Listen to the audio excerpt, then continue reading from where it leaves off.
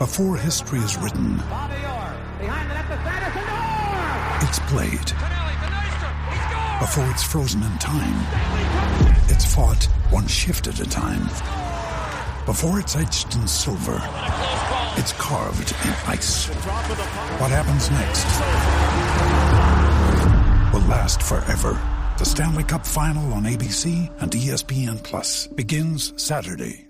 It is Ryan here, and I have a question for you. What do you do when you win?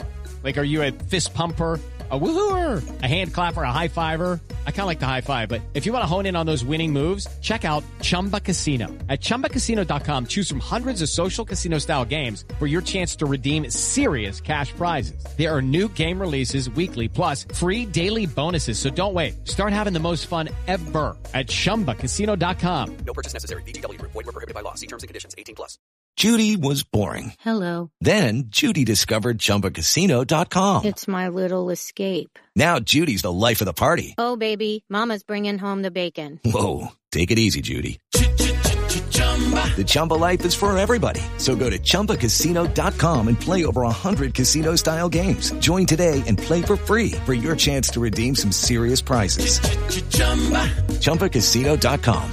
No purchase necessary. Void where prohibited by law. 18+. Terms and conditions apply. See website for details.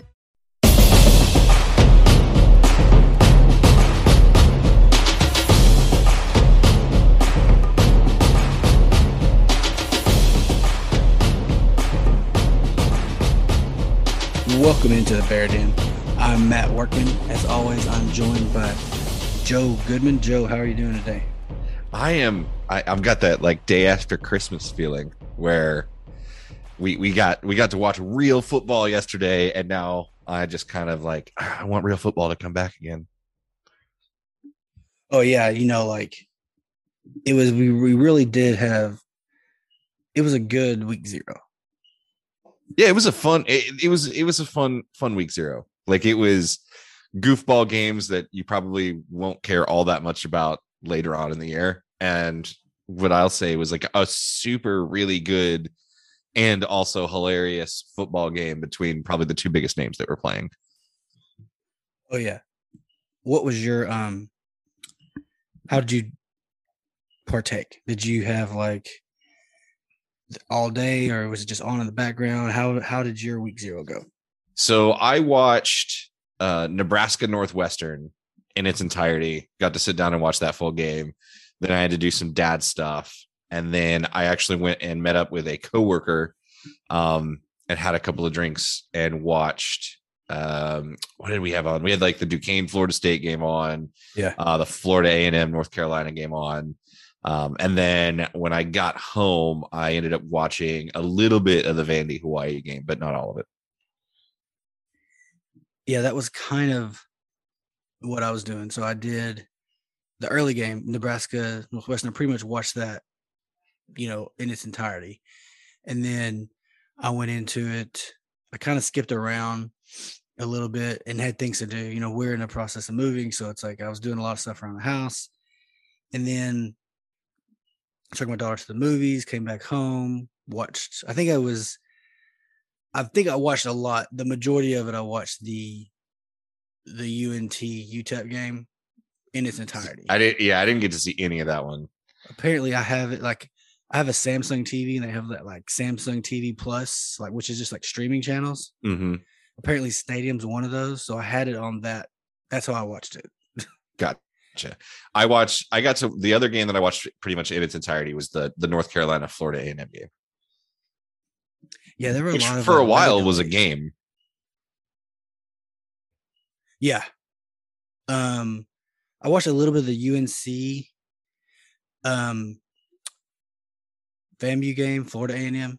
Yep. And I was mainly intrigued because I knew they were down like 20 players and they're still going to play that game. Right. They were down a bunch of kids in that game from eligibility. And I was reading that they were going to do a vote to see if they would even play the game, because a lot of the players that were eligible didn't want to play with other teammates. Yeah. And I saw somebody mention that like if they voted to not play, their athletic director would mention that this game represents 10% of their entire athletic budget. So and that's where there was basically no way they weren't going to play this game. I was like, they're going to play the game because Otherwise, yeah, they can't fund the rest of their athletics Right.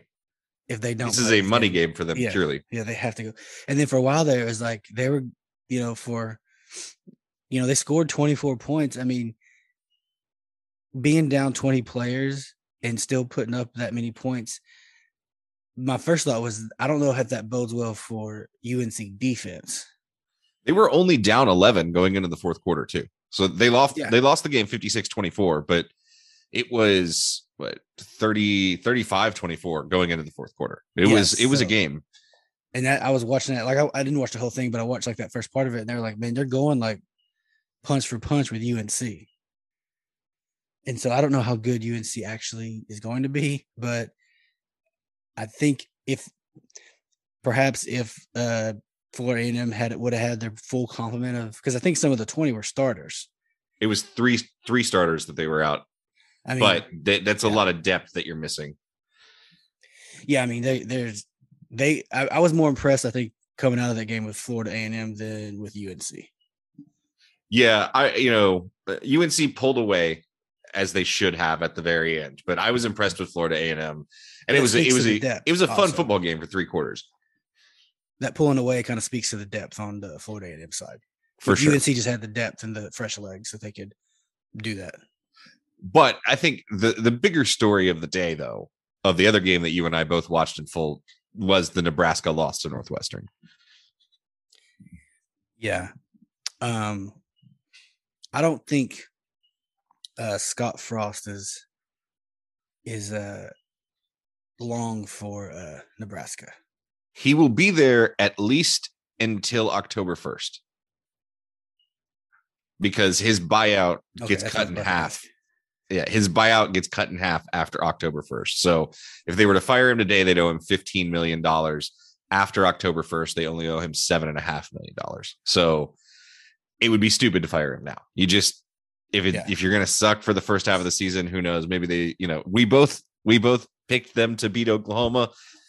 Yeah, I still don't know if that's a bad pick yet or not. I haven't seen Oklahoma play yet this year. And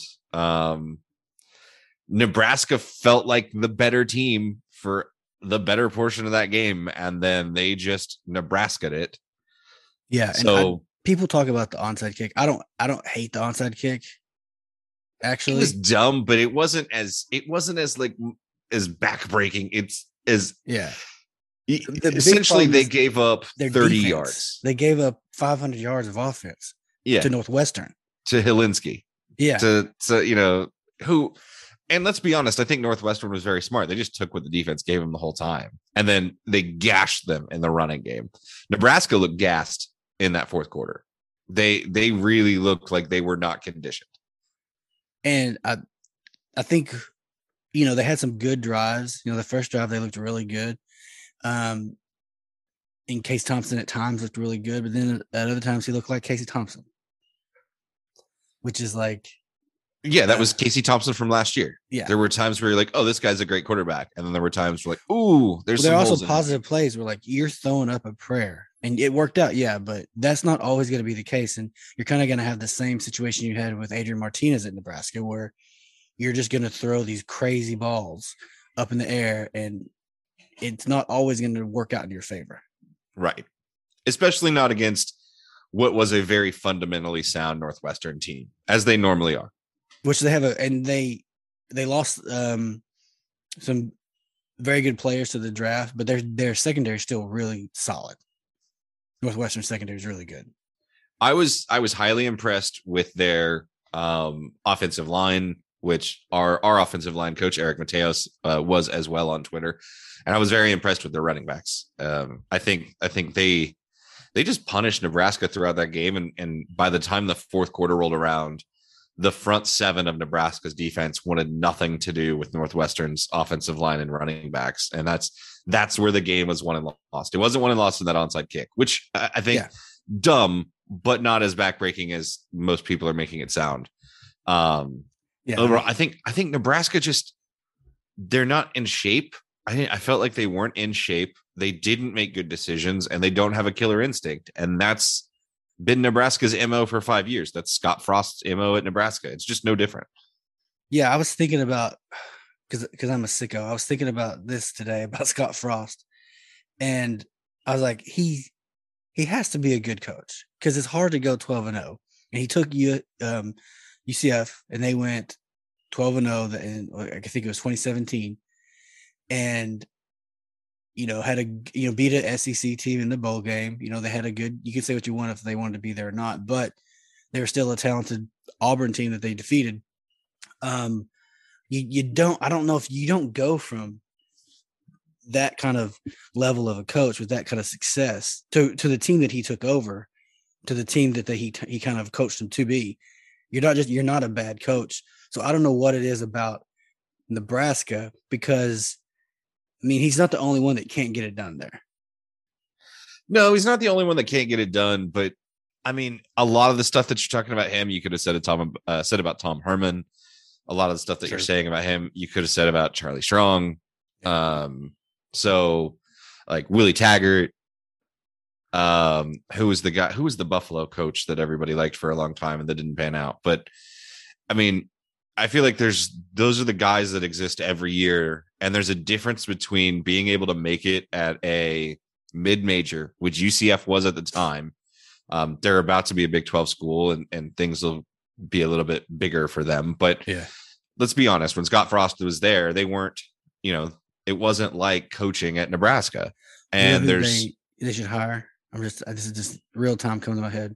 They should really, depends on how things go in Carolina for Matt Rule, but I think he's the one guy that has come from Group of 5 level and turned the program around, took a down program, turned them around in quick succession.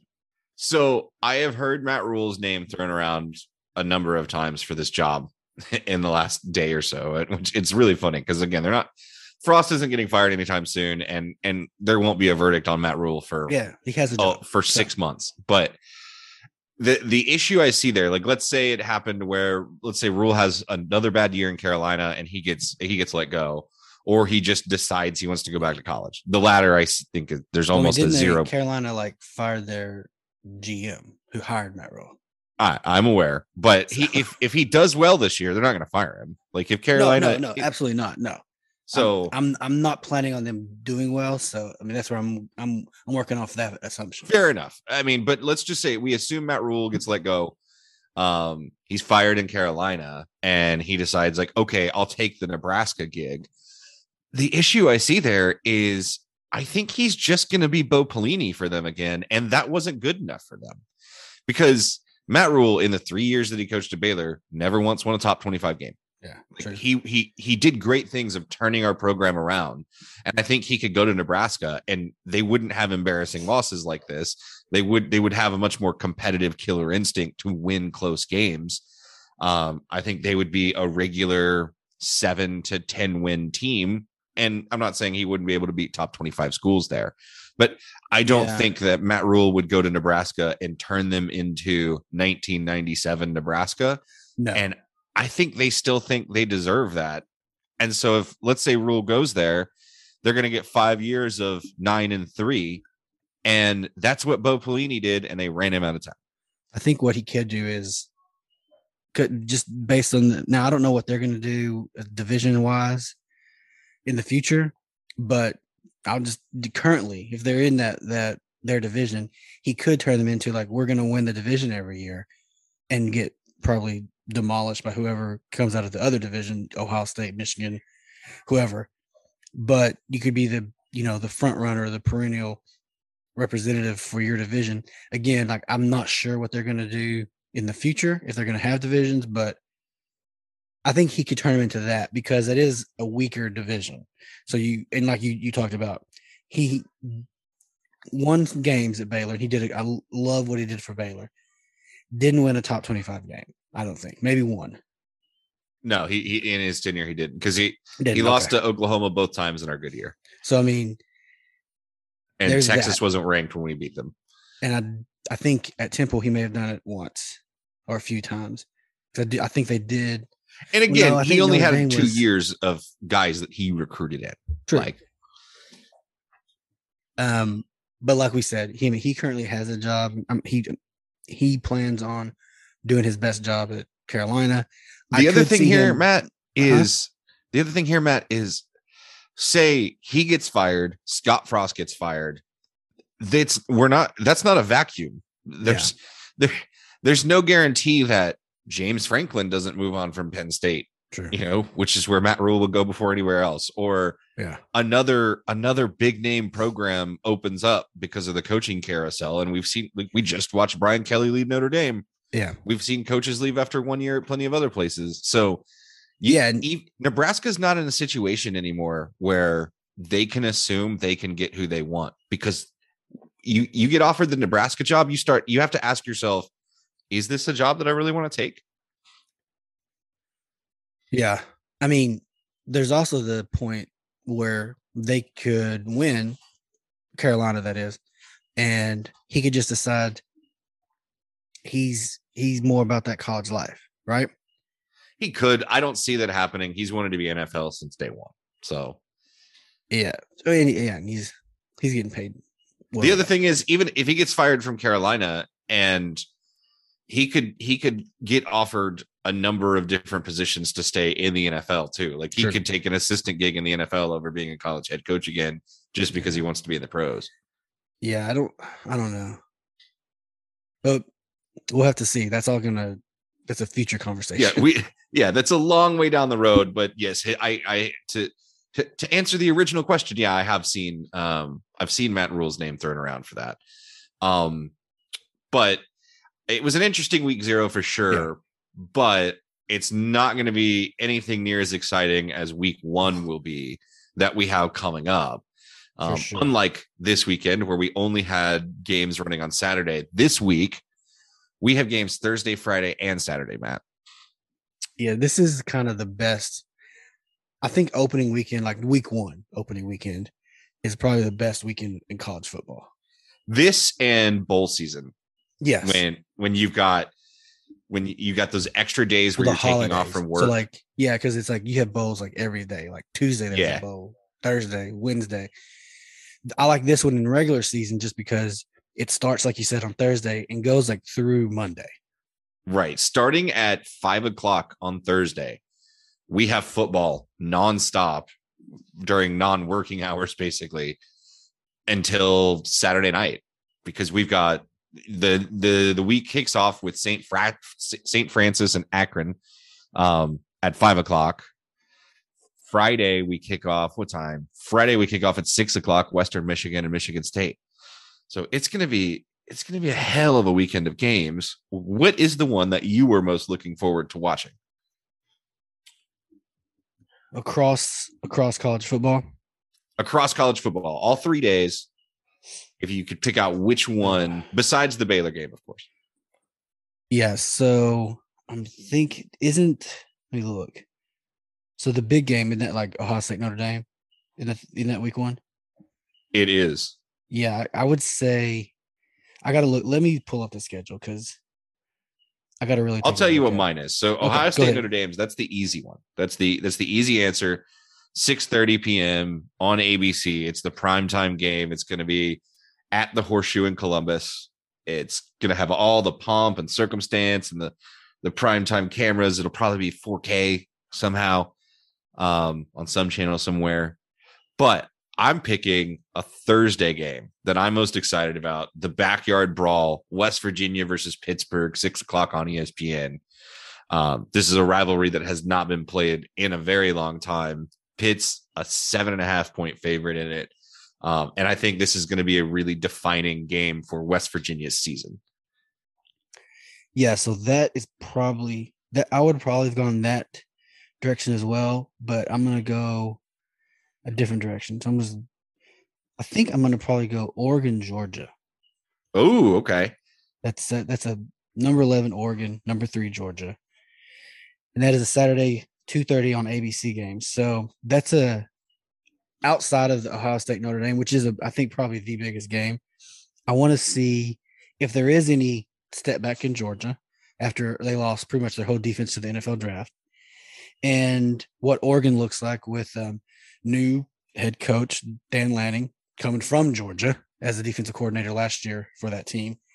And then former Baylor safeties coach Matt Pallage, he's co-DC at Oregon. So I'm interested to see what the Oregon defense looks like and what the Georgia defense looks like. We're having to replace so many dynamic players. That's a great call. I think that'll be a very interesting game. Is there just even not from the losses alone, but is there just any kind of Georgia national championship hype hangover? Yeah. What's Stetson Bennett look like coming off where he's no longer the underdog story, even though you're the starting quarterback at Georgia. It's hard to be an underdog, but no longer the underdog story. Now he's the hope. He's what everybody, there's expectations there for him. You don't have that security blanket as much as it was with right. JT Daniels moving on as well. So another one that I'll throw out there that I'm excited about, that I think may be one of the more competitive games, or at least it'll give us an idea of another playoff team from last year and if they have any hangover from the personnel that they lost. And that's Cincinnati and Arkansas, 2:30 on Saturday on ESPN. So that's 23 Cincinnati versus 19 Arkansas. Is Arkansas as good as they were last year? Was that just a flash in the pan? How much is Cincinnati going to miss Desmond Ridder behind or under center? So there's a lot of question marks, I think, in that game. It's at Arkansas. And it's also a nice little AAC / future Big 12 team going on the road to the SEC. So let's see how Luke Fickell does and if he can pull out a victory there. Yeah, and in that same vein, I'm also very intrigued by the BYU South Florida game for a couple of reasons. BYU, of course, we play them week 2. Also, they're going to be a future Big 12 school, but they're playing South Florida, who has last year's starting quarterback, Gary Bohannon, as their starting quarterback. So a couple different things going on in that game, which I'm be interested to see how it turns out. Yep, that's an easy circled game right there, because it also should be a pretty good game. Yeah. Now we mentioned that there's games Thursday, Friday, Saturday, but there are also apparently games Sunday and Monday this week in college football. Taking a little bit of the NFL pie on Sunday, ABC 6:30. We've got Florida State LSU. Florida State looked pretty competent yesterday against lowly Duquesne. It is Duquesne. No, I think they looked way better than they looked last year. This is true. Yeah, they've got depth at running back. It looks like they've got a decent offensive line. Quarterback looked good. Mm-hmm. And this is an unranked LSU team with first-year coach Brian Kelly coming off of kind of the mess of a season that was LSU last year. If there's ever an opportunity for Florida State to look like they're back, this could be the start of that. Go in and, you go into New Orleans. It's a neutral site game, quote unquote, but pretty much a home game for LSU, but it is not in Death Valley. Florida State fans do travel well. So I think that should be an interesting game on Sunday. And then did LSU name a starting quarterback? Did you see that? I haven't seen if they have yet or not. I don't know if they're doing the Michigan thing. Well, I knew Miles Brennan basically retired from football. He didn't get the starting job. It was between Jalen Daniels, Arizona transfer, and then Nussmeier. I think it's Garrett Nussmeier, who son of Doug Nussmeier, NFL coach. So let me see if they have a starting QB. Drum roll in the background. Yeah. Miles Brennan, retired from football, gets to keep all of his NIL money. Great move by him. Oh, yeah. So I don't see anything where it has listed that. Yeah, I don't believe I've seen LSU pick their quarterback yet. Yeah, 4 days ago it said he's close to naming a starting quarterback. Yeah, Brian, just don't get excited about any excitement, LSU fans. Brian Kelly is going to be boring. But that's Sunday, so NFL turf there. And then Monday, 7:00. I guess there's no Monday Night Football in week 1. Is it week 1? Do they start this Sunday? Yeah, they do, because this was the last preseason week. Yeah, true. But Monday, September 5th, ESPN. So this is Labor Day. Clemson and Georgia Tech. So that should be an absolute bloodbath. Should be. And it'd be a good game to watch because you're really going to get your barometer on Clemson. because there is some question marks. Are they still down? Yeah. Is DJ Youngale going to keep his starting job? Because he went shaky last year. He was. And you remember their little kickoff game against Georgia last year. Nobody wanted to win that game, it felt like. Oh, yeah. So does Clemson start slow again? I think they got much better last year as the year went on. Was that 14-3, 7-3, that game? Yeah, it was something like that. It was they were like defensive scores. Like there's no offensive scores. Yeah, it was an interception return for a touchdown that I think was the game-winning score. Yeah. So it'll be interesting. Does Clemson start fast again, or does the shine start coming off of what everybody thinks of them? Because they are replacing, I think, both coordinators. Because Venables left, and then the offensive coordinator went to South Florida? No, he went somewhere. I forgot where he went, but yeah, he lost both coordinators. So it'll be interesting to see how that all plays out and how Dabo manages that. Excellent. Well, that's all the non-Baylor games for week 1. What about 6 p.m. Saturday night in Waco on Big 12 Network / ESPN Plus? Matt, what are your thoughts about the Baylor Bears facing off against the mighty Albany Great Danes? I'm very glad to have Baylor football back on the Brazos, back on your television screen. This game shouldn't be very compelling, though, because Albany is a replacement opponent. I think we had like Louisiana Tech. We had Louisiana Tech, and they canceled at the last minute after what's the name? Sonny Cumbie. Sonny Cumbie. I was about to say Sonny Dykes, and I knew that wasn't correct. Sonny Cumbie took over, and they rescheduled with an SEC school, I want to say maybe it was Auburn. Maybe. Or Missouri, maybe. But yeah, I think you're right. It may have been Missouri.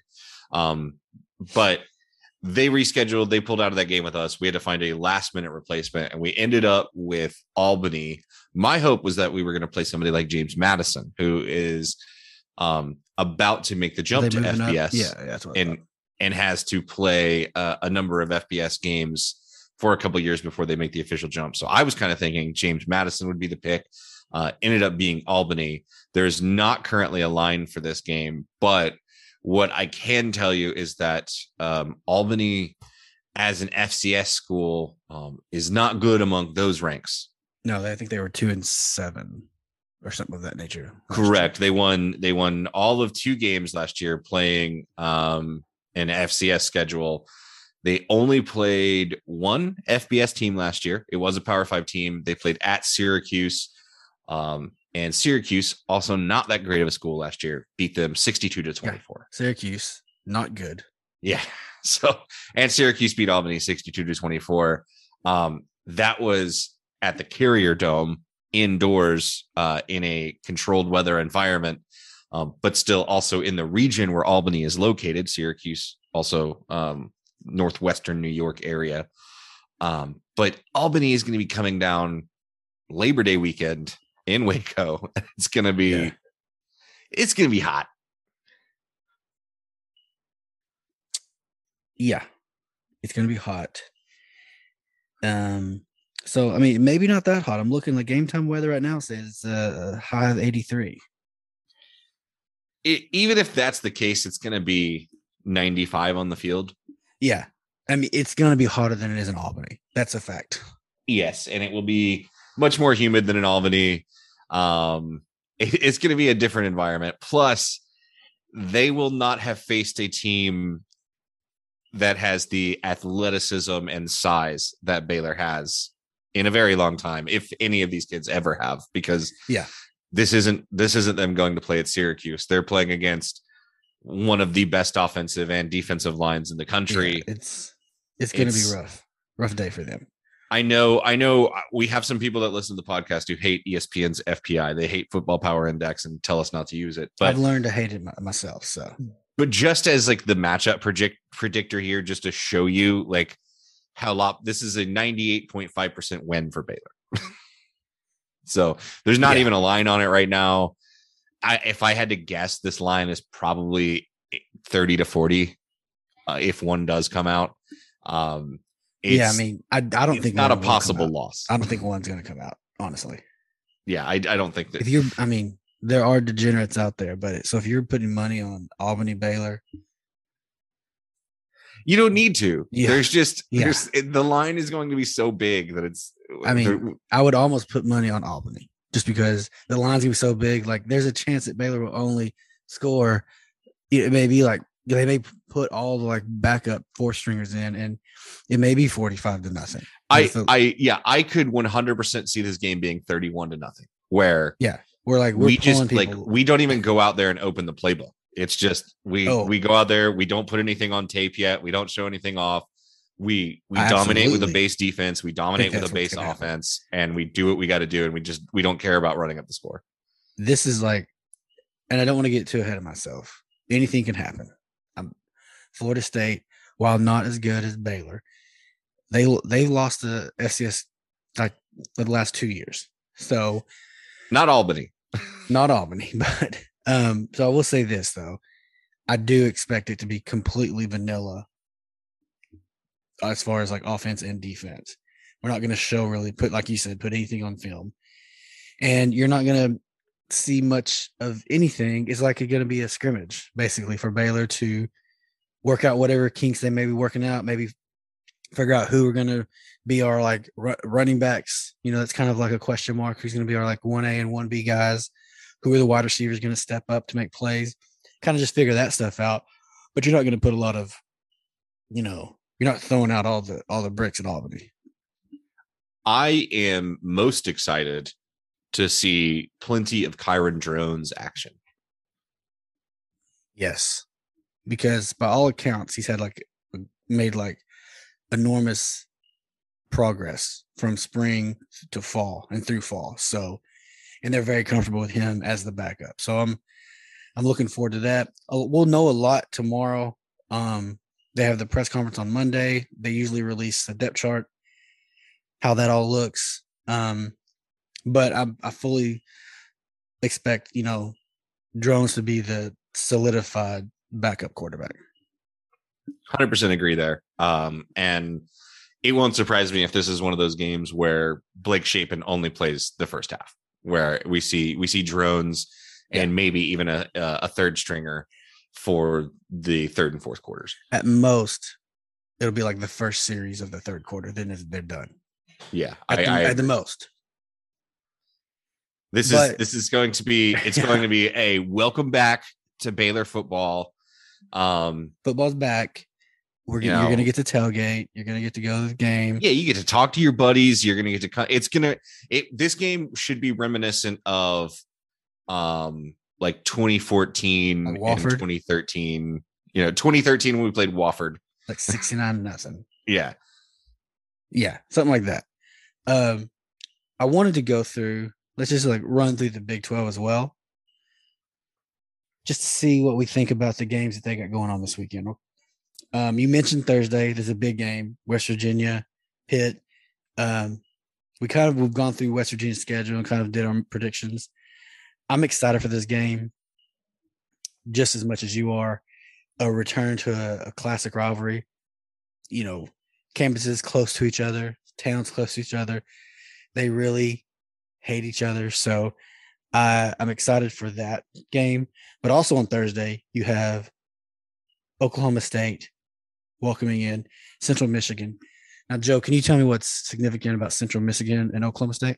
So is this the first time that they've played since Central Michigan stole a game from Oklahoma State? Yes, it is. So it's the first time. So yeah, what was that? 3 or 4 years ago? I can't remember exactly what happened, but it was something like Central Michigan got an extra down, I want to say. Something of that nature. And they I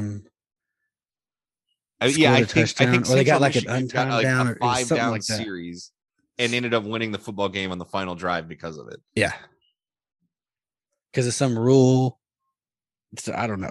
I was watching the game and I was amazed because I couldn't believe what I was watching because, Oklahoma State had the game won. It was a close game and it shouldn't have been, but it was a close game. Central Michigan was probably a pretty good Group of 5 team that year, but they had it won, and then they were given another opportunity, and they won the game. Central Michigan won the game. Yeah. So it'll be this isn't that Central Michigan team. Maybe. No. Who knows? Oklahoma State's favored by 20.5 points. So not crazy worried.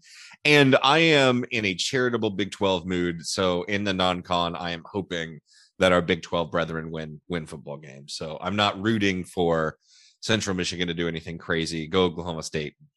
Don't embarrass the conference. So did you what about the West Virginia Pitt game? That one, I think Pitt wins this game. I wish West Virginia the best, and I know there is some of their fans out there on Twitter that are really expecting great things this year because of JT Daniels and whatever else. I don't think Neil Brown is the guy. I think there's a reason that JT Daniels was not able to become the starting quarterback at USC, was not able to beat out a walk-on to be the starting quarterback at Georgia. There's a reason why he's at his third school. And I don't think I'm not impressed by Neil Brown. And I think Pittsburgh's just got a better squad. I don't know if Pittsburgh will end the year as high as they are right now in the rankings at 17, but I still think Pittsburgh's the better team. And they will take this. Yeah, I agree with that. And what's interesting to me about this game is, like you mentioned, JT Daniels, and then Pitt named Keaton Slovis as a starter on their team, and they were both in the same quarterback room at USC a few years ago. Right. So it's a kind of a reunion of sorts. Pitt is replacing a lot, though. I mean, they lost their starting quarterback. They lost their Bolitnikoff Award-winning wide receiver to USC. They lost their offensive coordinator to Nebraska, though, based off of some of the calls that happened in that game last on Saturday. I don't know if they'll miss him that much, but yeah, that's Thursday, though. Friday, Matt, we've got Tennessee Tech facing off against Kansas. 7 p.m. This one's also on Big 12 Network and ESPN Plus. No line in this game. That'd be some serious degenerate behavior to bet Tennessee Tech and Kansas. So more power to the people that do. What do you see happening in this one, Matt? You have Kansas starting the season off 1-0. Yeah, of course. I mean, it's a FCS school. I think Kansas is going to be improved enough to defeat these types of teams. Yeah, and like we mentioned with Albany, Tennessee Tech is an FCS school, and they're a bad FCS school. They're better than Albany was last year. They did win 3 games. But yeah, this is a very bad Tennessee Tech team. They only played 1 FBS game last year, and it was at Tennessee. They lost 56-0. And I'm sure that was because Tennessee totally took their foot off the pedal. So, yeah, I agree with you. I think Kansas takes this one. All right, we are in agreement. Next up on Friday, we have TCU traveling to Colorado, and that's a 9 p.m. Central Time kickoff on ESPN. TCU is favored by 11. This is an interesting game because I don't think any of these teams are very good. They could be, like both teams, or at least TCU I think could be. I'm not sure if they are, but it's really going to be how, for me anyway, it's a barometer of how bad is TCU. Yeah, and Colorado doesn't have the worst defense in the world. They're certainly not great or good, but they could be worse. And it will be interesting for me to see how Sonny Dykes' offense goes on the road in a weird body clock game, kicking off at 9:00 on ESPN. Are they able to score a bunch of points in the altitude? Are they fit enough? Are they ready to go? Does Colorado get an advantage because of the altitude? Is this a game, if it's close into the fourth quarter, Colorado might be able to pull out? Like you said, TCU's favored by 11. I would take the points for Colorado, but the money line for TCU, I think. Yeah. Like, I don't know if TCU will win this game by more than 11, but I think they will win. Yeah, I agree. I think they'll win too. But I wouldn't put money on this game probably. Yeah, I wouldn't bet it either, but there's too many unknowns. And if there is one game where I'm like, maybe they could lose their season opener as a Big 12 team, it would probably be that one. Yeah. We talked about the Baylor game, of course. Iowa State plays Southeast Missouri State. To me, this is should be an easy win for Iowa State. However, we do have early season Iowa State isn't always the best Iowa State. Early season Iowa State's not always the best. You're talking about a new running back, a new quarterback, new tight ends, new people along the offensive line, some big replacements in the linebacker core. You still have Xavier Hutchinson out wide, one of the better wide receivers in the entire conference. Yeah. And I think Decker's the new quarterback for Iowa State. I think he's going to be pretty damn good. I think the last name of the new running back they have is actually Brock. And I think he's been pretty good. He spelled Purdy a little bit last year. But even though it's early season Iowa State, they don't lose this game. They may lose to Iowa, but they're not going to lose this game. So yeah, I take Iowa State. There's no line on this one either. All right, next up, we move up further into the afternoon. We have a fun one. We have University of Texas at El Paso. UTEP, the Miners, head to Norman, Oklahoma at 2:30. This is a national game on Fox. Oklahoma is favored by 31.5 in this game. Brett Venables' first game as head coach. Are you taking Oklahoma to win? Or are you taking them to cover? What do you think? I'm going to take them to win because I watched UTEP and they have a couple problems, I think. But they also have some good players. But I think our friend Shehan Jayaraja, he said, like last year, they're either like run inside or just chuck it deep. That's kind of their offense. That's what they do. And I don't know if that's going to really bode well for them against Oklahoma. That's a big number for me to take the cover, but I do think Oklahoma wins this one easily. I take the cover just because it's Jeff Lebby's offense against a defense that's not going to be able to stop it. Sure. It's at home. They're going to be in a friendly environment, and he's going to want to score as many points as possible to show off. I forgot about that. Yeah, I didn't. You're right. I would reverse and take I would reverse my stance and say, even though it is a big number, I would take the cover just because I forgot about the Jeff Lebby of it all. Yeah. And Dylan Gabriel for that matter. Right. They might be up 31-0 at halftime. Yeah, for sure. So that wouldn't surprise me. All right. Next up, we start getting into the evening games. South Dakota heads to Manhattan, Kansas, 6:00.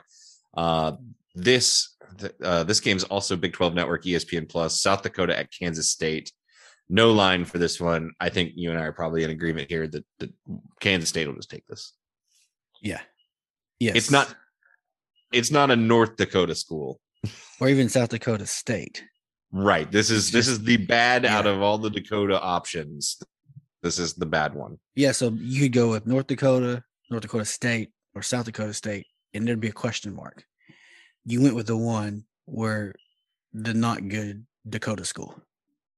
Right. The one that can't seem to get it figured out. I think Kansas State wins this one easily.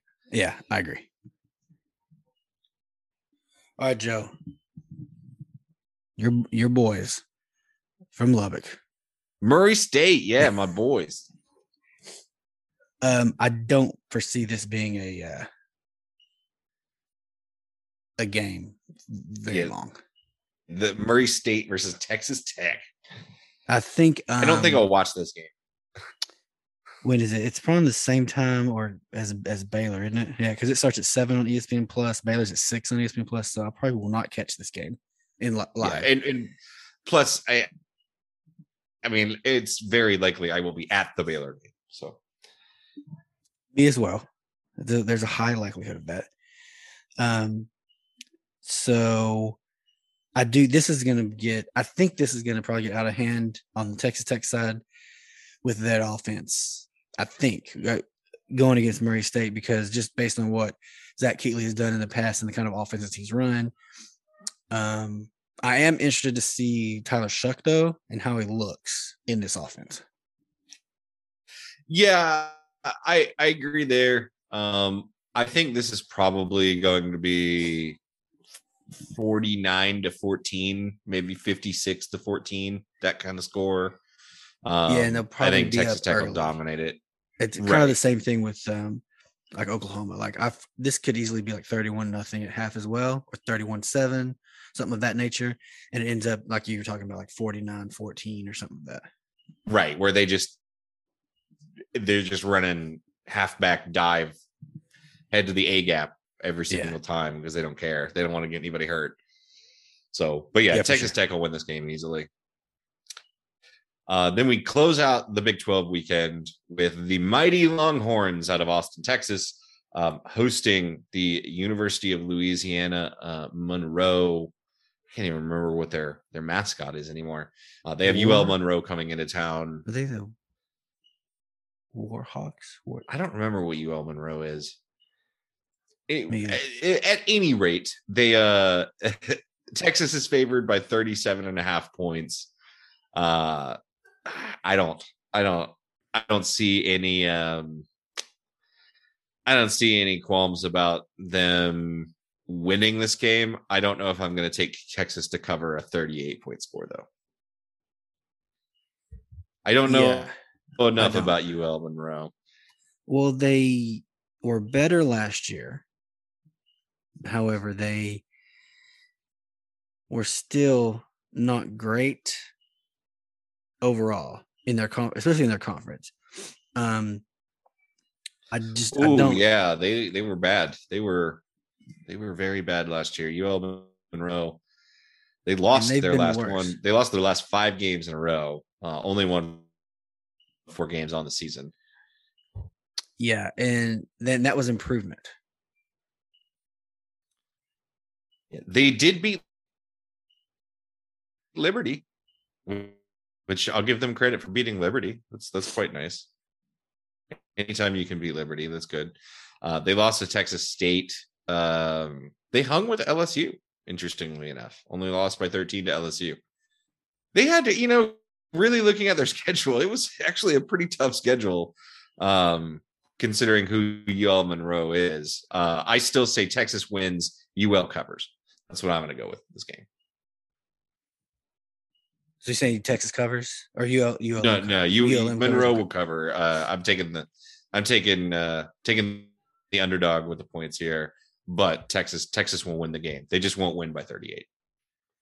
Yeah, so I'm in agreement with that. I think Texas offense is going to be pretty good. It is. I know they have had some injuries as of late, wrapping up fall camp. So I don't know how good their offensive line is going to be. They're kind of limited in experience on wide receiver now as well. But we're talking about ULM, and I don't think they're really going to have an issue. They're probably going to win by like 30, but I don't know if they're not going to. I don't think they'll win by more than 37.5. So yeah, I'm in the same boat. It's just going to be a 21 to 28 point win for them. Yeah, I agree. All right, that is week 1 in the Big 12. We got your Baylor Bears starting 1-0. We've got a lot of really, really fun games, both in the Big 12 with the backyard brawl, outside the Big 12 with stuff like Ohio State, Notre Dame. Very, very excited about our first full weekend of college football. But the other thing I'm really excited about every weekend now, Matt, is the each episode that we'll get to watch of everybody's new favorite show, House of the Dragon. Yes. I'm really excited about it's like we all jumped back into it because I don't know about you, but like I would always watch Game of Thrones with Twitter open and kind of reading everybody's tweets, firing off tweets of myself. And then it's kind of like you're a community event. And that's kind of one of the biggest I am things an that I missed after about that. watching. I'm an after watching conversationalist. Okay. I will live tweet about sports because there are commercial breaks, stops and play. Football is really good to have as like a Twitter vehicle because there's so many breaks in play in football that you can talk about things. Basketball is almost there. It's not quite as good. But that's I think one of the reasons it's so easy to engage with college football is the number of breaks that you have that you can get on your phone, see what people are talking about and tweet out. I don't do that with TV shows. So after I'm done watching a show, I'll hop on Twitter, see what everybody has said. But it is funny to me when I get on Twitter after watching, like tonight, after I watched this episode and got on Twitter, seeing the live tweeting that was going on. Like, here's a tweet from 33 minutes ago, and the comment is like, "Oh, okay, I remember. This is the scene they must have been watching." Yeah, I'm more of like I like to read people's tweets, right? And I didn't fire off too many or any. I think I would do a lot of times. I may do like a pregame tweet, like who's ready for some HotD. That's my favorite. But yes, I do like to read people's takes on it and how they react in real time. But I'm also like, I kind of deep dive into fandoms and things like that. So after we record, like what we're doing, I'm probably going to hop on the YouTubes and see what people, I'm sure there's some instant reactions, live streams going on. And I'll kind of dive into those type of like conversations after the fact, like you. Gotcha. Yeah, there is. I will listen to, like, later this week, I'll listen to the Ross Mullen podcast, Oysters, Clams, and Cockles, where they'll talk about the episode. Sometimes I will listen to a couple of other Game of Thrones podcasts that existed that are kind of forming back up again now that this has happened. But that being said, we have watched episode 2. This is instant reaction. Spoilers the first episode just came out or ended 58 minutes ago. So spoiler alert, if you haven't watched episode 2, this is the time to pause, go watch the episode, then come back and you can listen to the rest of the Bear Den. Matt, instant reaction, what were your thoughts about this second episode? I liked it. I want to say, fresh off of it, I kind of liked it better than the first one. Okay. And let's go back. Let me bury Lee. What'd you think about the intro? Okay, glad you asked. Let's only had the stinger in the first episode where we didn't get a full Game of Thrones intro. You just got the Game of Thrones music, and then they threw the Targaryen sigil up. This episode, we got our first taste of the new House of the Dragon intro, and similar to the Game of Thrones mold, it's kind of like this intertwining. What is? I was trying to figure out what are they showing us. What do you say? What those things were that when they had the blood would hit it and they would a mechanical function would work. So before we get there, what did you think of the blood? Because I'm assuming that this is a reference to the book Fire and Blood, which this series is based off of. Yeah, that's what I'm I didn't really know if I liked the rendering of the blood. It looked weird to me. It was a little bit, it was like watered down. It was, I was about to say it wasn't as viscous as blood is. So it flowed too freely. Agreed. It's like a river, but but not like how blood would naturally flow is what but maybe it's fiery blood. I don't know. But yeah, maybe I did not blood. catch what I thought those little mechanical things were. It never clicked in my head to think that they would mean anything. I thought they were just kind of weird. Well, at first I thought, are those like crowns of the like Targaryen kings? Because I think they all had different crowns. But then one was just like a symbol, so I was like, I don't know what it is. So, but I couldn't figure it out. So I'm sure someone who's like deep into the lore on a podcast or YouTube channel will know what they're talking about and enlighten me. But I mean, I dug it. It looked like it was very expensive. You know, the animation looked, I mean, set aside the blood flowing not like blood. Otherwise than that, it looked great. Yeah, it looks super cool. It kind of had some strange kind of ending where there's just like different streams of blood that are like flowing into a pit that's beneath the Targaryen sigil.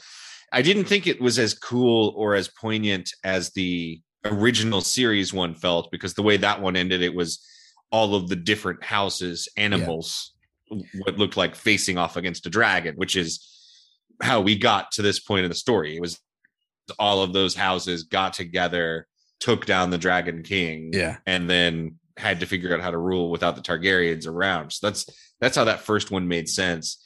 Like you said, I'm gonna have to look into it and see. But also, the what first the lore one gave you behind kind of it like is, or if there's an idea of this land that we're not familiar with, where everything was at. Here's King's Landing. They had like, here's where Winterfell is. Here's the map. So you kind of get a awareness of like, okay, when they say the Winterfell, this is where it's located in relation to the rest of our main spots. Excellent point. So like I said, I thought it was very cool visually. A lot of the stuff we're talking about, I think, is really nitpicky. It was neat to see. I was disappointed that this show does not have its own theme song. I'm of two minds. I thought they would kind of have a new theme, but incorporate the main title, Game of Thrones, because it's kind of like Game of Thrones universe, right? House of Dragons, it's all in the same. The Game of Thrones proper. But like, kind of did with like Daenerys' theme, had her own theme, but they incorporated the Game of Thrones theme in there. So yeah, but I do love the Game of Thrones theme, so I'm not sad about it. What I was thinking when I was watching it was, with the blood, I thought, oh, I know what they're going to do. They're going to all do what they did and come together, coalesce at the Targaryen sigil, but their sigil is like a red dragon on black. So I thought it was going to be like the blood was going to go in and fill out the sigil, but they didn't do that. They did something weird. Something different. Yeah. Yeah, we'll see. We'll see what people smarter than us have to say about it. But on the actual episode itself, you said you liked it better than the first. Well, there's some parts like well, I'll say this. My favorite parts of Game of Thrones are like the palace intrigue type stuff, to where it's all the political machinations and things of that nature. And you get a lot of that in this episode. This is true. You also get some fun shows of force. Yeah. A look into where different people stand in court. And you get some good but I will lines. say, lots of really creepy stuff that makes everybody around uncomfortable, such as the king legitimately contemplating marrying a 12-year-old,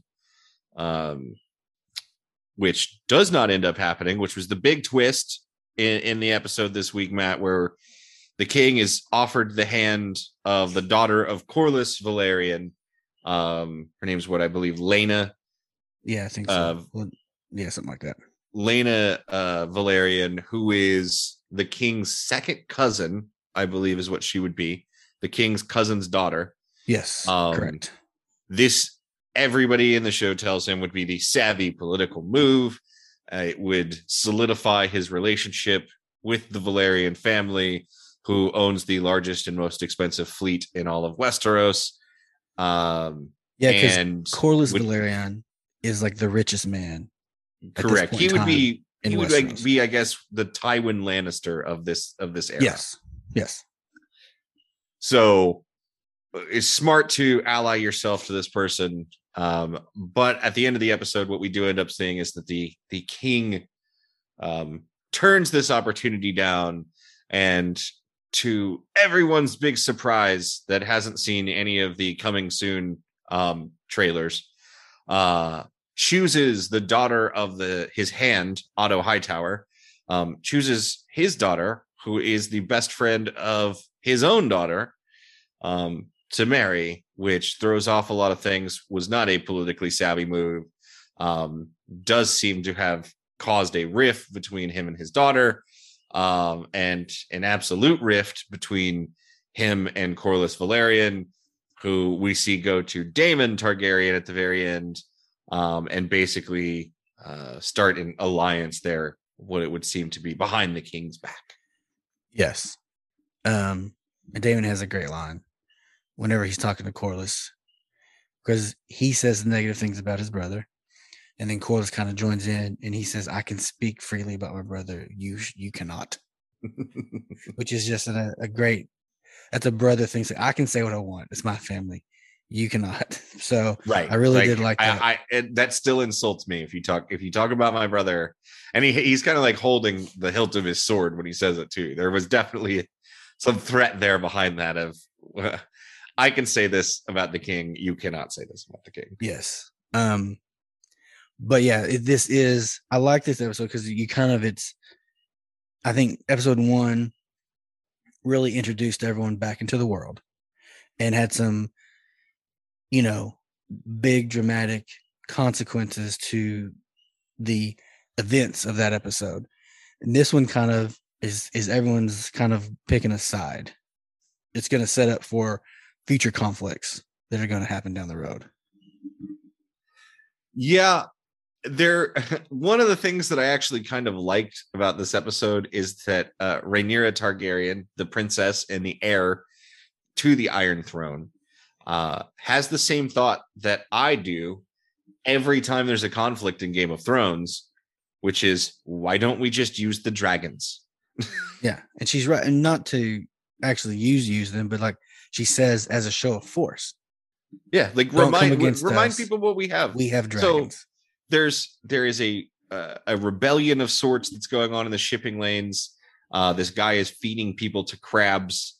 He has weird. What appears to be a pretty deformed face based off of the footage that I've seen.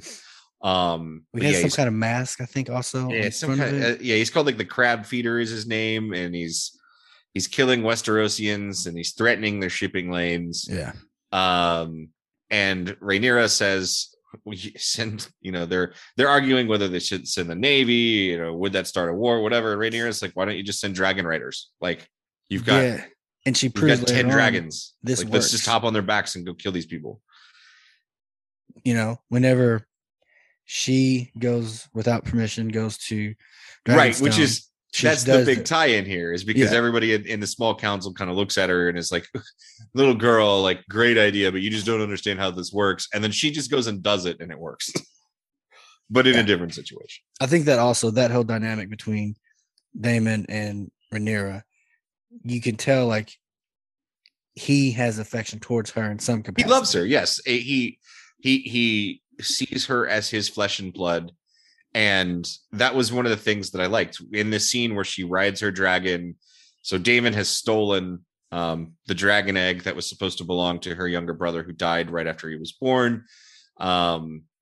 Lies to his brother about he's about to marry this woman and she's pregnant. They're not about to get married. She's not pregnant. But he's trying to get a rise out of his brother. It looks like he's trying to start some kind of conflict. Rhaenyra shows up on her dragon to balance out the threat of Daemon's dragon, essentially, and says, look, if you're going to do this, like if what you're deciding that you need is the Iron Throne and you're pissed off at my dad, your brother, about this, you're still going to have to kill me because I've been named the heir. So if you're going to kill me, just do it or don't. And you can see that there's a realism that hits him. I think Matt Smith does a very good job acting out in this scene. Yeah. Where the concept of usurping his brother and taking the throne, thinking his brother is weak, thinking that he is the one that's destined to be king and we would be better at it. When he thinks about it in the abstract, it's easy. It's great. But when you're faced with the realities of things that you would have to do for this to actually become real, he's like, okay, fine. I'm not going to do that right now. Doesn't mean he's not capable of it.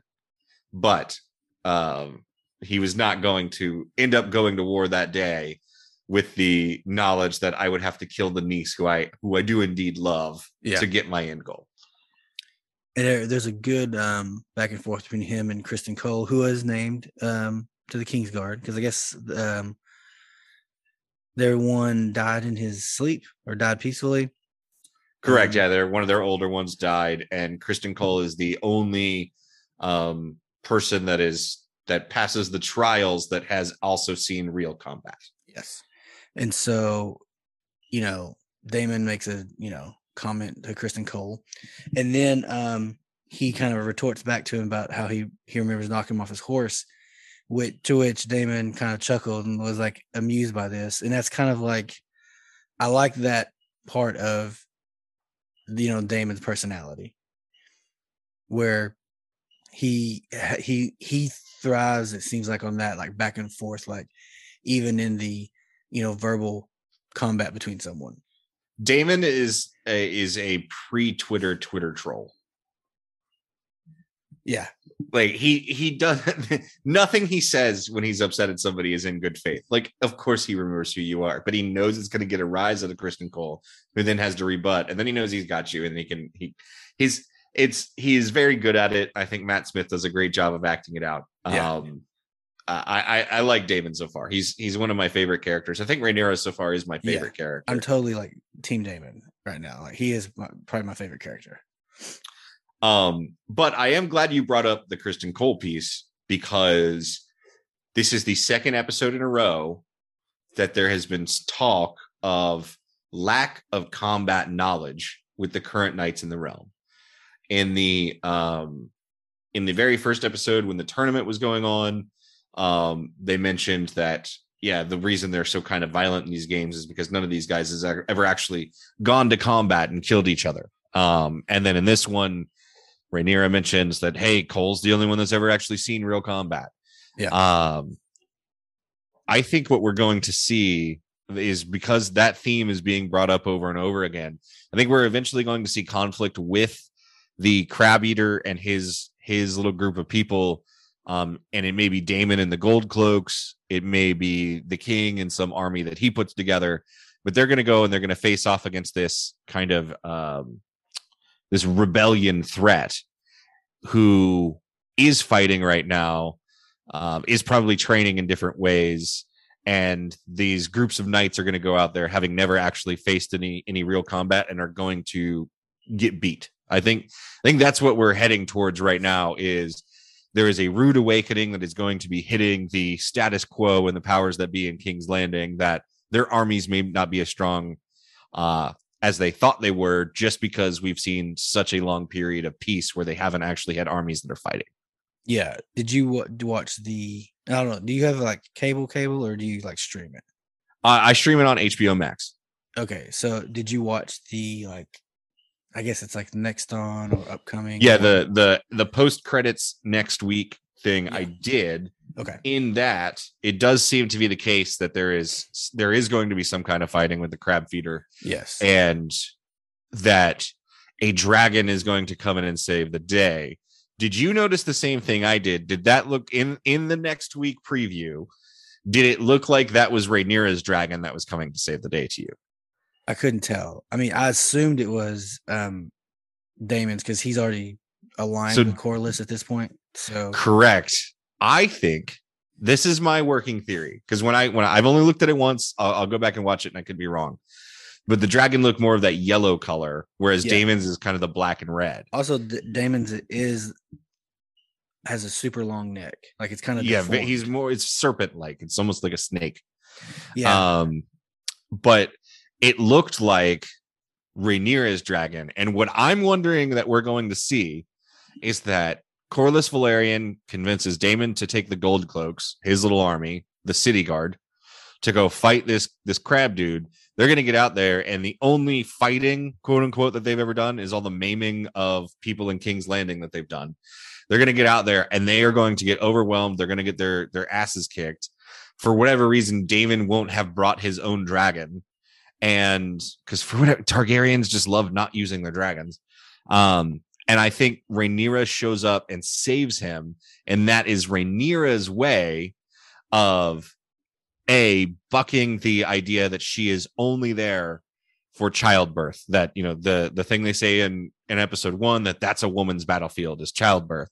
She's going to physically show up on a battlefield with her dragon, save the day. That's point 1. Like, I don't have to get married. I don't have to do all the things that you say a woman has to do. I just saved our butts, killed this crab feeder dude. And the second piece of it is it's going to make her look stronger than Damon does. That's my theory here, is she's the one that's going to come in and save the day on her dragon. Also, I noticed in the next on, or whatever you call it, the little stinger, there it seems to be there's going to be a time jump as well. Yes, I'm guessing about a year. Because there's a new Targaryen there will be a baby. prince. Yes. Aegon Targaryen will be born, who is will be half Hightower, half Targaryen. Yeah. So there was a 6 month time gap between episode 1 and episode 2 here. So yeah, because it says he's been on Dragonstone for 6 months. And they talk multiple times about there. how his wife died 6 months ago. Yeah, so, and they say he's been living there, and Damon's been living on Dragonstone for 6 months also. So correct. They kind of set that. This is from episode 1. Here's how long it's been. They kind of give you the viewer that information in a couple different ways. So yeah, I think you're not going to see like 5 years later, text on the screen. They're going to tell you based on their conversations if there is a time jump, or just naturally when you see a child born of this new marriage, or not even born, but like this is like you said, like a 1-year-old child. Time has passed. Correct. So I think this is probably going to be a year to 18 months in the future, at some point in the 3rd episode. And maybe we start off sooner, and then we maybe, who knows, maybe we get a 6 months later thing. But it does look like we're going to have a significant time jump in the next episode. One of the things that I liked about this episode more than episode 1 also was that we got no mention of Jon Snow or the prince who was promised or anything like that. Oh yeah, because they I guess last week they had like in the coming they teased type it of thing. They teased that this is going to be a recurring theme in the show, is discovering information about the show that we've already watched. Yeah, so I hope, and we had a conversation with our friend of the show, Peter Pope, and I kind of echo his sentiment where I hope it's not like a recurring theme. I think it will be. I just hope it's not a important one. I hope that if they're going to do it, it's just that every like 3 episodes or so, they're like, you remember Game of Thrones? Like, because I don't think there's going to be none, just based off of what I saw at in the coming episodes after the first episode. There was multiple mentions to the original Game of Thrones series and the Prince Who Was Promised and all that stuff. Speaking of Prince Who Was Promised, I have a working theory. This doesn't have to do with this series, but it is a Game of Thrones series. Okay, for it. We mentioned that there's in talks with this Jon Snow like sequel, right? So maybe there's more to the story that we don't know yet. Maybe I'm thinking, and this is just off the cuff, like from what I understand about how that came about is like Kit Harington's like on board and like hired his own like team of writers to develop a story.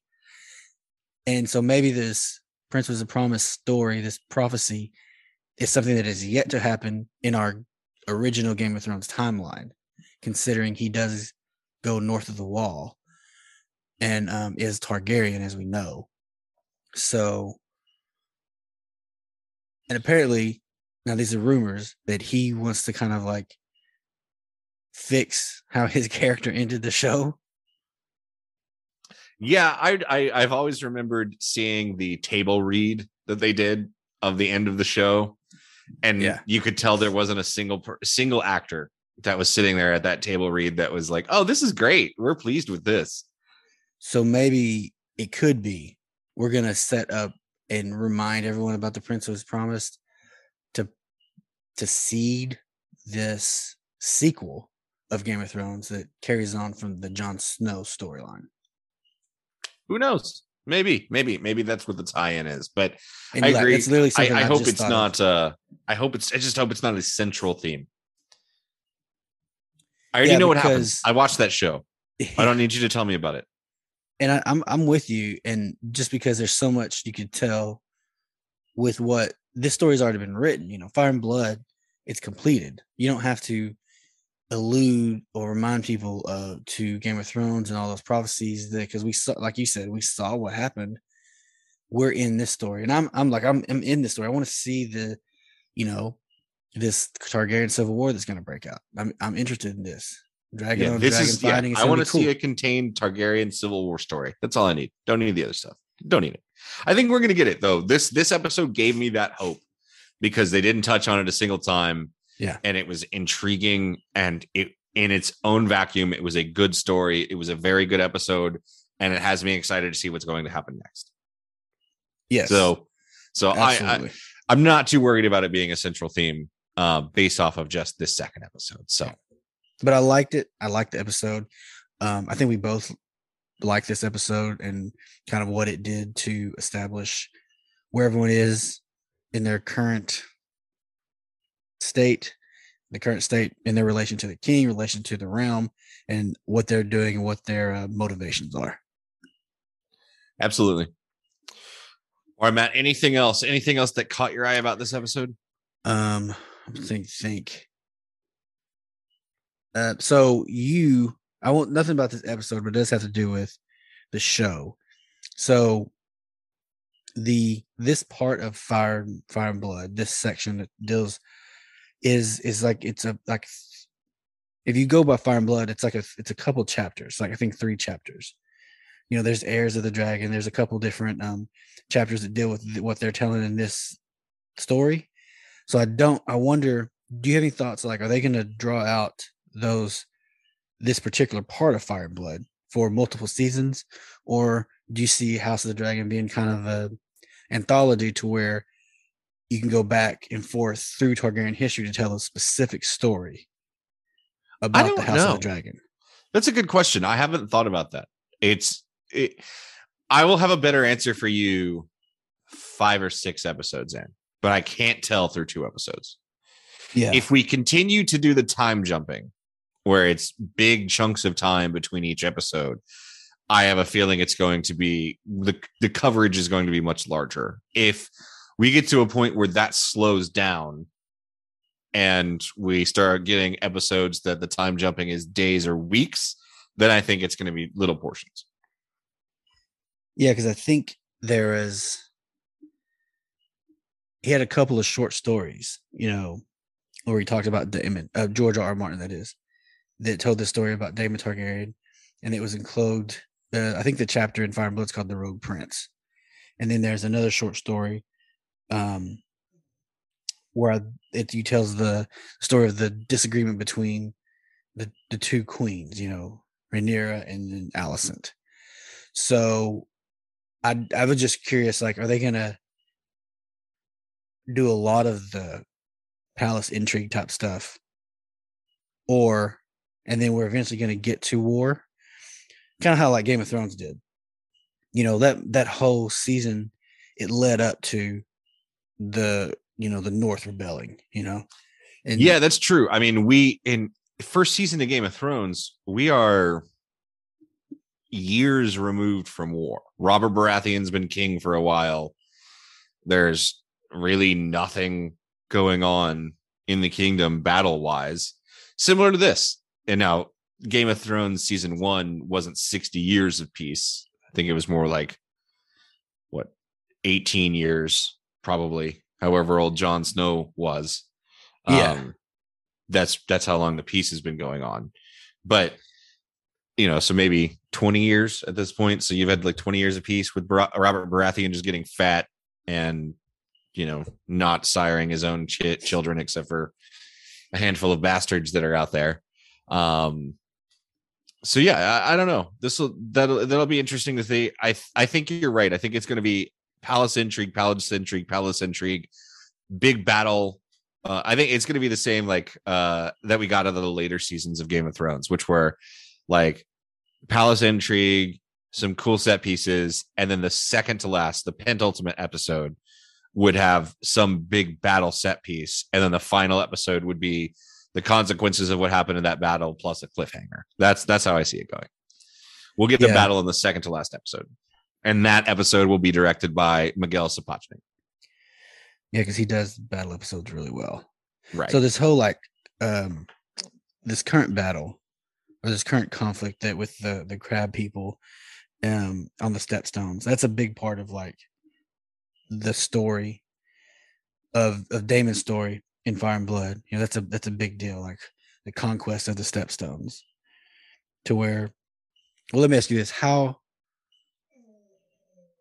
I'm not going to get into it. I'm not going to get into spoilers, but anyway, it's a big deal. So I think you're going to see, like you said, the set pieces. You're going to see a lot of like battle and action, you know, battle set pieces dealing with this particular conquest of the Stepstones with Corlys and Daemon, and like you said, maybe even the Westeros soldiers as well. Mm-hmm. And that's going to be like your early big set piece, and then you're going to get back to palace entry type of stuff before, like you said, it culminates towards the end of the season. Yeah, second to last. That's going to be your big bad episode.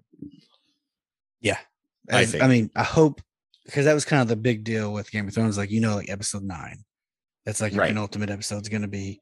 There's going to be something happen, either a big battle or someone's going to lose their life that we have grown to know over the course of this season, or multiple people are going to lose their lives in the case of like season 3, to where like a lot of beloved characters are going to die.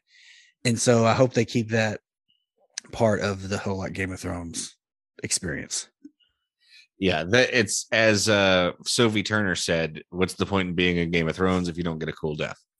Yeah, for sure. But yeah, that's all my thoughts. Anything else that you're media-wise or pop culture that you're keyed into right now? I do have to mention one thing because somebody asked me to do this. But I am a fantasy football player, not as adamant as I used to be probably 10 years ago, but I am in a number of leagues. But this year, for the first time ever, I'm in a college football league, and I joined it. I got invited by our Twitter friend Jack Ryan, invited me to join him and some of his fellow friends out in Atlanta, where he's from, are starting this college football leagues. They brought me in, and I drafted tonight. I took CJ Stroud with my first pick because the scoring in that league is heavy quarterback scoring, and quarterbacks went off the board super fast. So I think I'm going to win the league. My last pick, I took Blake Shapen just because I had to. But excited to play that. So Jack, thank you. But yeah, so first ever, I'm doing college football fantasy. I'm excited about this. I've never done it before. I've done college football fantasy, I think once before. I'm not as big into fantasy as I used to be. I have one league that I've been in for like 5 years that I've just stayed up with. And then, you know, I may add a league here and there. Like if someone starts one up and I get an invite, I'm like, yeah, I'll jump on and play. But I have done college fantasy. I do know that the year I did it was with, was it Jonathan Taylor, the Wisconsin running back?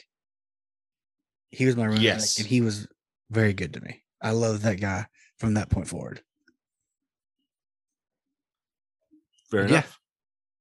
Yeah, that's our draft, I think, is in 2 days, our regular fantasy football draft. So just a regular NFL draft. So that'll be something to look forward to. And if you all play fantasy out there, send me your suggestions, please. Yeah, absolutely. I have no idea what I'm going to do in my NFL fantasy, but I'm in like 4 leagues. Yeah, I used to be that guy, but I just can't give that much energy anymore to it. I just don't give that much energy. It's just every Sunday I'll just log in and be like, okay. Well, I just can't keep up with it because I've done that. And then I think I have a player in one league, and then he's in a different league, and he's not on my team. And the reason I started fantasy, and I'm a football fan, but normally I was like, I follow my team. That's kind of how I was with NFL. But someone told me once, like, well, I play fantasy because on top of like just the competitive nature of it, it gives me a reason to watch these other games that I wouldn't necessarily have any kind of stake in. So see, I used to do that, why Jacksonville's playing. I just don't care enough. Like I'm not gonna watch a Jacksonville game because I have their running back. I'll look up the score later. I don't know. I'm so much more into college football than I am in NFL. It's probably because when the Texans are good, I get really into NFL football. When the Texans are bad, I don't get into NFL football. So the Texans are bad, so I'm not really into NFL football right now. I like to hate watch NFL games. Like I do that. I will do that for sure. And then I'll watch this Titans game if they're losing by 21. Hell yeah, I'll put that on. But like for me, like I call myself a Cowboys fan. I grew up a Cowboys fan. I'm not deep into it like I used to be, like where I follow like all the podcasts like I do college football. I'll keep up with it. It's very tangential in my life. But when I move back to Texas, it's going to be heavy Cowboys rotation. You're always going to have the Cowboys and Houston game on generally. It's been weird being away from Texas for so many years because especially having an NFC team in your state. Yeah. So if they conflicts with the Saints, I don't get to watch Cowboys.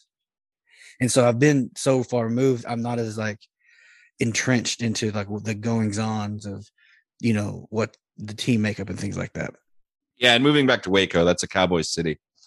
Yeah. So, I mean, yeah, and of course it's going to be it'll be more kind of ingrained once I get back there, but it's been weird to be away have a team that you root for, but you're not in the day-to-day like news cycle of what's going on with the team. Mm-hmm. Yeah, that's a good point. So you'll become an insufferable Cowboys fan sooner rather than later. God, being here and like, watching Saints games, and I root for the Saints, of course. My wife's a Saints fan, she likes the Saints. But when it's like when you watch the games, like if they win, that's great. I'm happy for them. When they lose, well, too bad. I don't care. I move on, But like with Cowboys, it's like when they win, they could have blown it. They didn't win that much. They're probably still crap. And if they lose, it ruins my day. And so it's a completely different dynamic with them. See, with the Texans, because I just expect them to be 4-13 this year. I will watch every game and just will not care what happens. Worst thing that ever happened to me was the Cowboys winning Super Bowls when I was coming into my like football fandom. And then from that point forward, there haven't been any Super Bowls.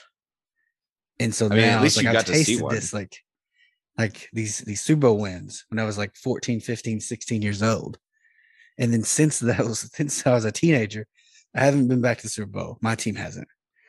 And that's the worst thing. I would rather be a Texans fan and not have tasted that. It's kind of like being you wouldn't. Trust me. A Longhorn fan. Like, yeah, you won in 2005, but you've been horrible since then. Yeah, but I would trade Baylor for Baylor to win the 2020 national title. I would trade that for 20 years of crap in a heartbeat. Give me my national title. I don't care. You're right. Give me my one. I'm thinking about the men's national championship, and I'm like, you know what? Yeah. Because we got it. You can't take it away from me. I don't care what you say. Yeah. My team won. Oh, yeah. You can say whatever you want. I can always go back and say, yeah, we won national championship. Yep.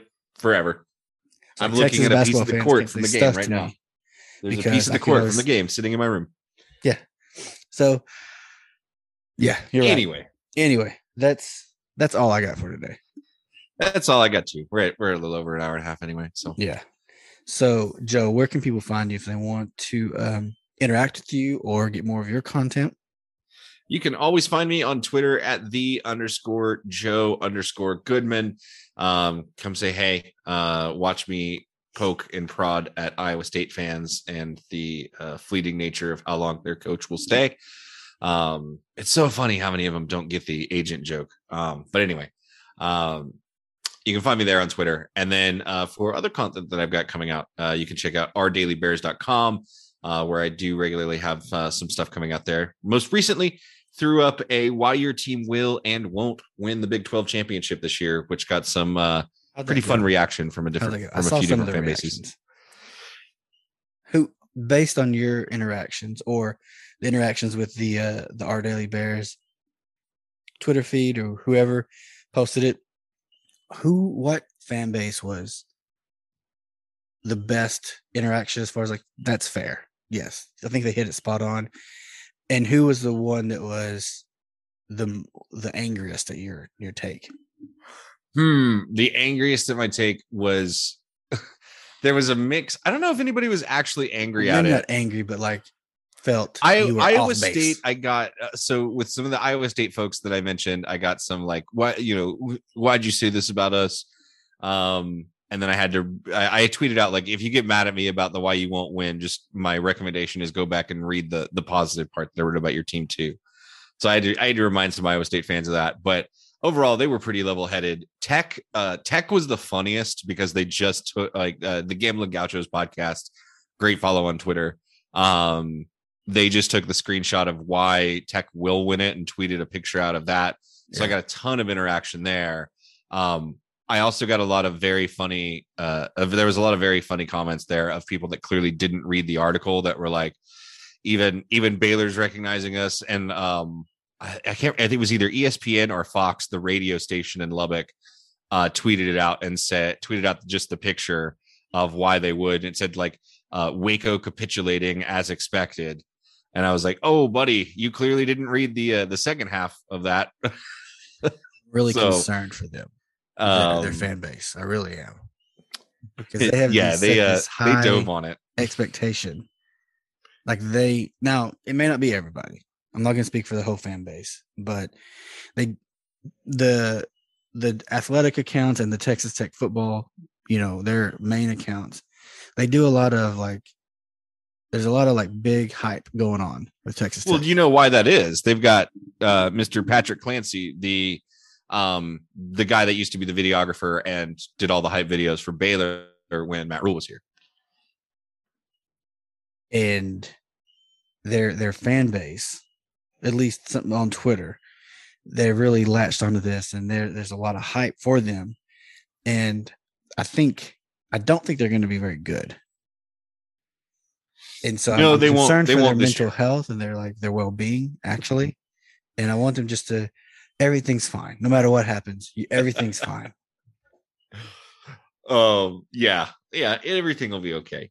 Matt, if they want to find out if everything's going to be okay, where can they find you? You can find me at Matt_Workman on Twitter. You can find the podcast at the Bear Den Pod, also on Twitter. You can find the podcast anywhere that you can get podcasts. You can find it on Google Podcasts, Apple Podcasts, and Spotify, all that jazz. Anchor, all those good places. Yes, all those good places. But excellent. Well, Matt, that's all next week we will officially have a podcast that will recap a real live Baylor football game. Yes. And we'll have multiple Big 12 games to talk about. And there's surely going to be an upset or two that happens in week one. There's going to be some blowouts. Some teams are going to be not as good as people thought they were. It's just going to be a great time. Woo. Can't wait. Until then, sick 'em Bears, Matt. Sick 'em Bears.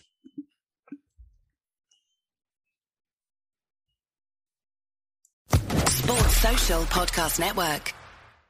Hello, it is Ryan, and I was on a flight the other day playing one of my favorite social spin slot games on ChumbaCasino.com. I looked over at the person sitting next to me, and you know what they were doing?